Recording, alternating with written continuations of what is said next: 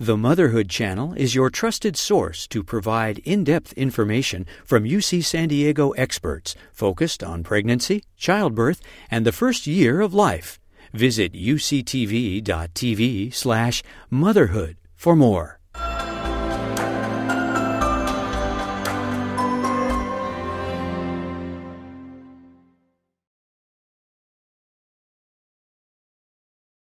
Well, thank you both so much for being with us today to review what it means to be a genetic counselor and what that role is for women. What is a genetic counselor? It's a good question. We get asked a lot. We have medical training or graduate training in medical genetics and also in counseling so that we can help individuals and families understand both risks for genetic conditions, but also a diagnosis.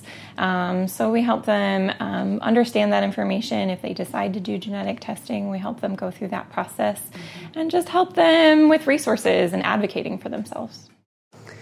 Who should see a genetic counselor? We have a lot of different genetic clinics at UCSD. The individuals that come to see us here usually are 35 and older. They might have a personal history of a genetic disorder, a family history of genetic disorder. Sometimes there are personal or family histories of birth defects. And so those are usually the main reasons why we see people here. Mm-hmm. In terms of planning for pregnancy, you see both patients that are planning to be pregnant as well as pregnant patients. How do those visits usually go?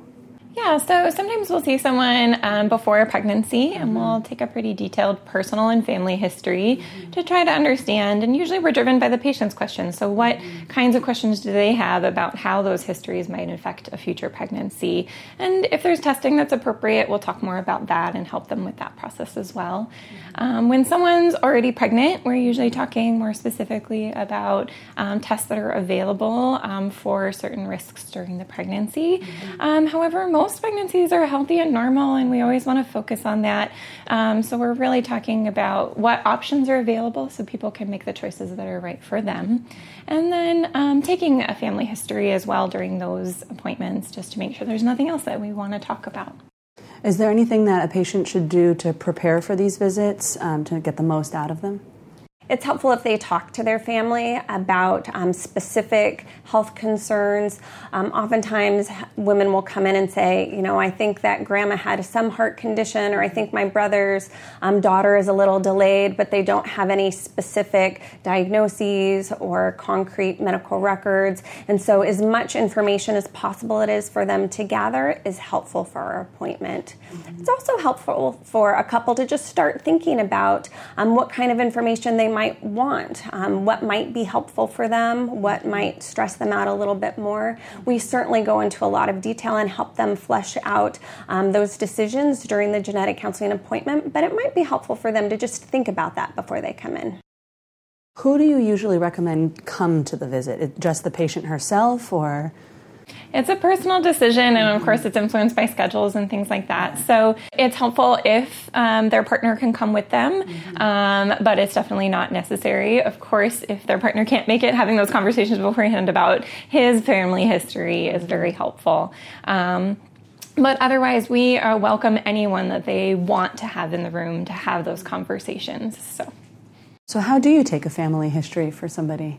Yeah, so we draw a pedigree for every family we see. And basically that means we are making squares for every man, circles for every woman, and drawing out, sketching out the family. So we ask about previous children, we ask about siblings, we ask about parents. And we typically will shade in individuals that have conditions of concern, whether it's birth defects, learning problems, genetic disorders.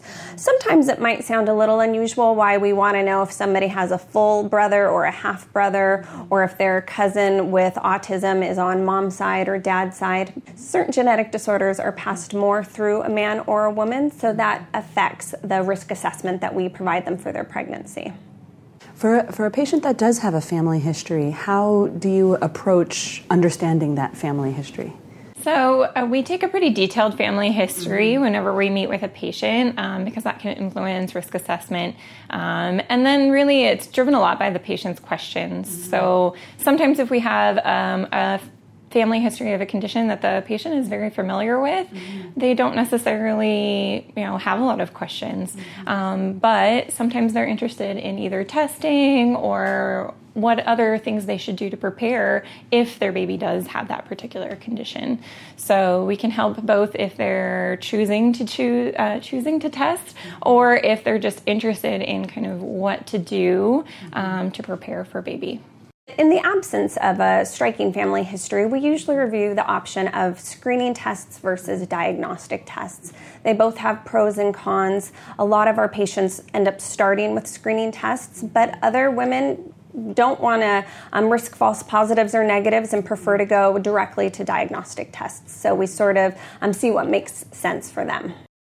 In talking about screening versus diagnostic testing, what are the key ways that those two types of tests are typically done? Screening tests are usually done by a blood draw. So a blood draw from the woman's arm. It's non-invasive, pretty simple, just send to a basic laboratory. Diagnostic tests are invasive tests. The CVS test requires removing a small piece of the placenta through the cervix or through the abdomen. The amniocentesis involves putting in a needle into the abdomen, into the amniotic sac, and removing some liquid that's around the baby. So those are invasive procedures. What are the advantages of a screening test? So screening tests are often non-invasive, so there isn't a risk to the pregnancy, and they are often less expensive for patients who might have an out-of-pocket expense that's high with their insurance plan. The downsides are that there are both false positives and false negatives with screening tests. So we can be falsely reassuring, or there can be a positive result that prompts us to offer additional testing. It can cause a lot of worry and anxiety, and oftentimes the baby is healthy in the end.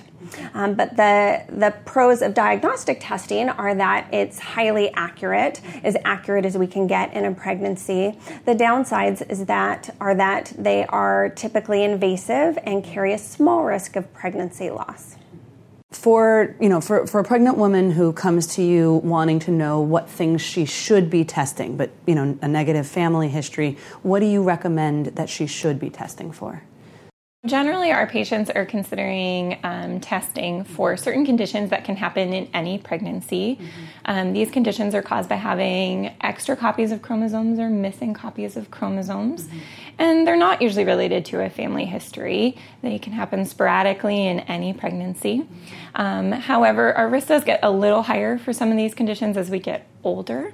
And so that's why one of the reasons that we draw that line in the sand at 35. And for women who are over that line, we just want to make sure that they've gotten time to discuss all of their options and understand them very well before they choose whether they're doing no testing or whether they're doing one of the specific tests. So we have the California State Screening Program, which involves looking at some hormones and possibly an ultrasound with a very good test. However, a slightly higher risk of a false positive, as we call it. So getting a positive result on that test is not a diagnosis. It just indicates an increased risk and wanting to discuss further options. And then we have the cell-free DNA test, which is generally offered for women who are considered at increased risk, so either being over 35 or having other positive screen results. And that really is looking for small pieces of chromosomes that are in your blood, but some of them help to represent baby and help us see, is there an increased amount, so is there cause for thinking there might be an increased risk. And what is the increased risk if there are abnormal chromosomes? What does that mean for the pregnancy? So the most common chromosome condition is Down syndrome, caused by an extra 21 chromosome. There are other, both more serious and less serious chromosome problems that we can see by these screening tests and diagnostic tests.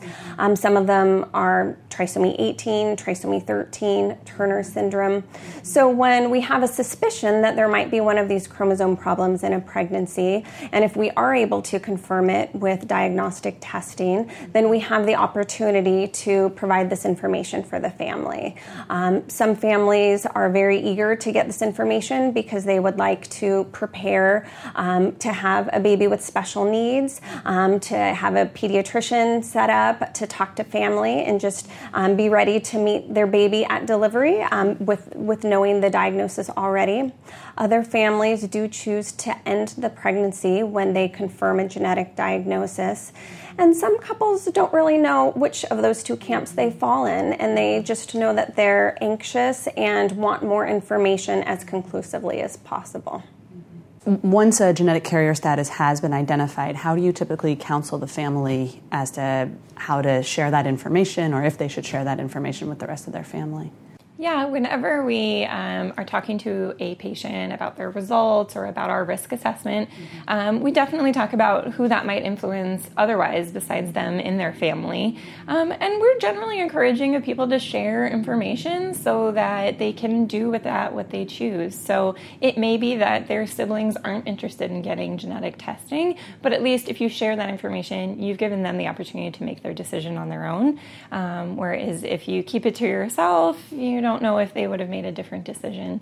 So we generally encourage families to share information about their health, about any genetic testing that they've had. And we can also facilitate that if it's helpful to the patient. So we can either have discussions with family members or provide them with information that they can then pass on. Now, I know the American Congress of Obstetrics and Gynecologists has now recommended that we routinely test all women for both cystic fibrosis as well as spinal muscular atrophy carrier status. When that comes out positive, we refer to a genetic counselor. How do you handle those visits?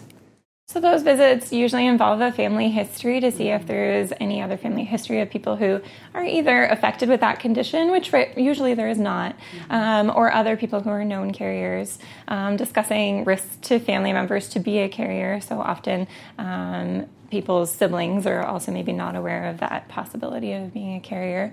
But the focus is usually on a current pregnancy if the patient is pregnant. And because of how those conditions are inherited, usually the next step is actually having their partner tested. So for those sessions, it is very helpful if the partner is able to come along so that we can have that conversation about that next step. Because really the risk to the pregnancy is highly dependent on whether that person's partner is also a carrier. While we're all probably carriers of some conditions, we don't always tend to be carriers of the same conditions. What happens if the father of the baby does turn out to also be a carrier? Then there is an increased risk for the pregnancy to be affected with that condition. But there's diagnostic testing that we could talk about if someone is interested in finding out for sure, or we can just talk about what that condition looks like and the family can help prepare for that chance. So they can maybe meet with specialists or just learn more and get connected. Is any of this testing mandatory in pregnancy? Absolutely not. So it's all optional. And sometimes couples will come and talk to us and we'll meet for 45 minutes, go through all the testing options, and they'll decide they don't want to do any testing at all. And that's perfectly fine. Our job is just to let them know the testing options, sort of the pros and cons, and see what makes sense for them and their family. So once testing is complete, how does a patient usually get the information about their testing? It depends on the test, but we typically start by calling you over the phone to discuss your results. If they're more complicated, we welcome you to come back in and talk in more detail. However, it's really a conversation with your genetic counselor about why you were doing the test and kind of your clinical picture up until that point, and then incorporating this test result into that picture to give you the context of how this affects where you were before and where you are now. So is genetic counseling typically covered by insurance? Genetic counseling is typically covered by insurance. Genetic testing is a little bit more variable. We usually encourage that patients check with their specific insurance provider to inquire about their genetic testing benefits. I will say that if a woman is deemed high risk in her pregnancy, it's more likely to be covered, but there might be special authorizations that need to be obtained. There might be co-insurances, deductibles, so it's difficult to know specifically without checking with your insurance. So there seems to be increasing popularity these days with people going online and ordering genetic tests through the mail. what do you see as any potential advantages or any downsides of this type of testing? Yeah, there's definitely pros and cons to a lot of those tests. We definitely love that people are getting interested in their genetics and proactive. Carrier screening really is ideally done before a pregnancy so that you have that information and can do with it what you choose. So the fact that people are doing that test earlier is good. But it has some caveats to it. And so, it might be less comprehensive than the testing we would recommend clinically. And so it's just helpful if you can talk to your provider about the testing that you've already had done. And if you have a lot of questions, we can really help you work through what testing is most appropriate for you.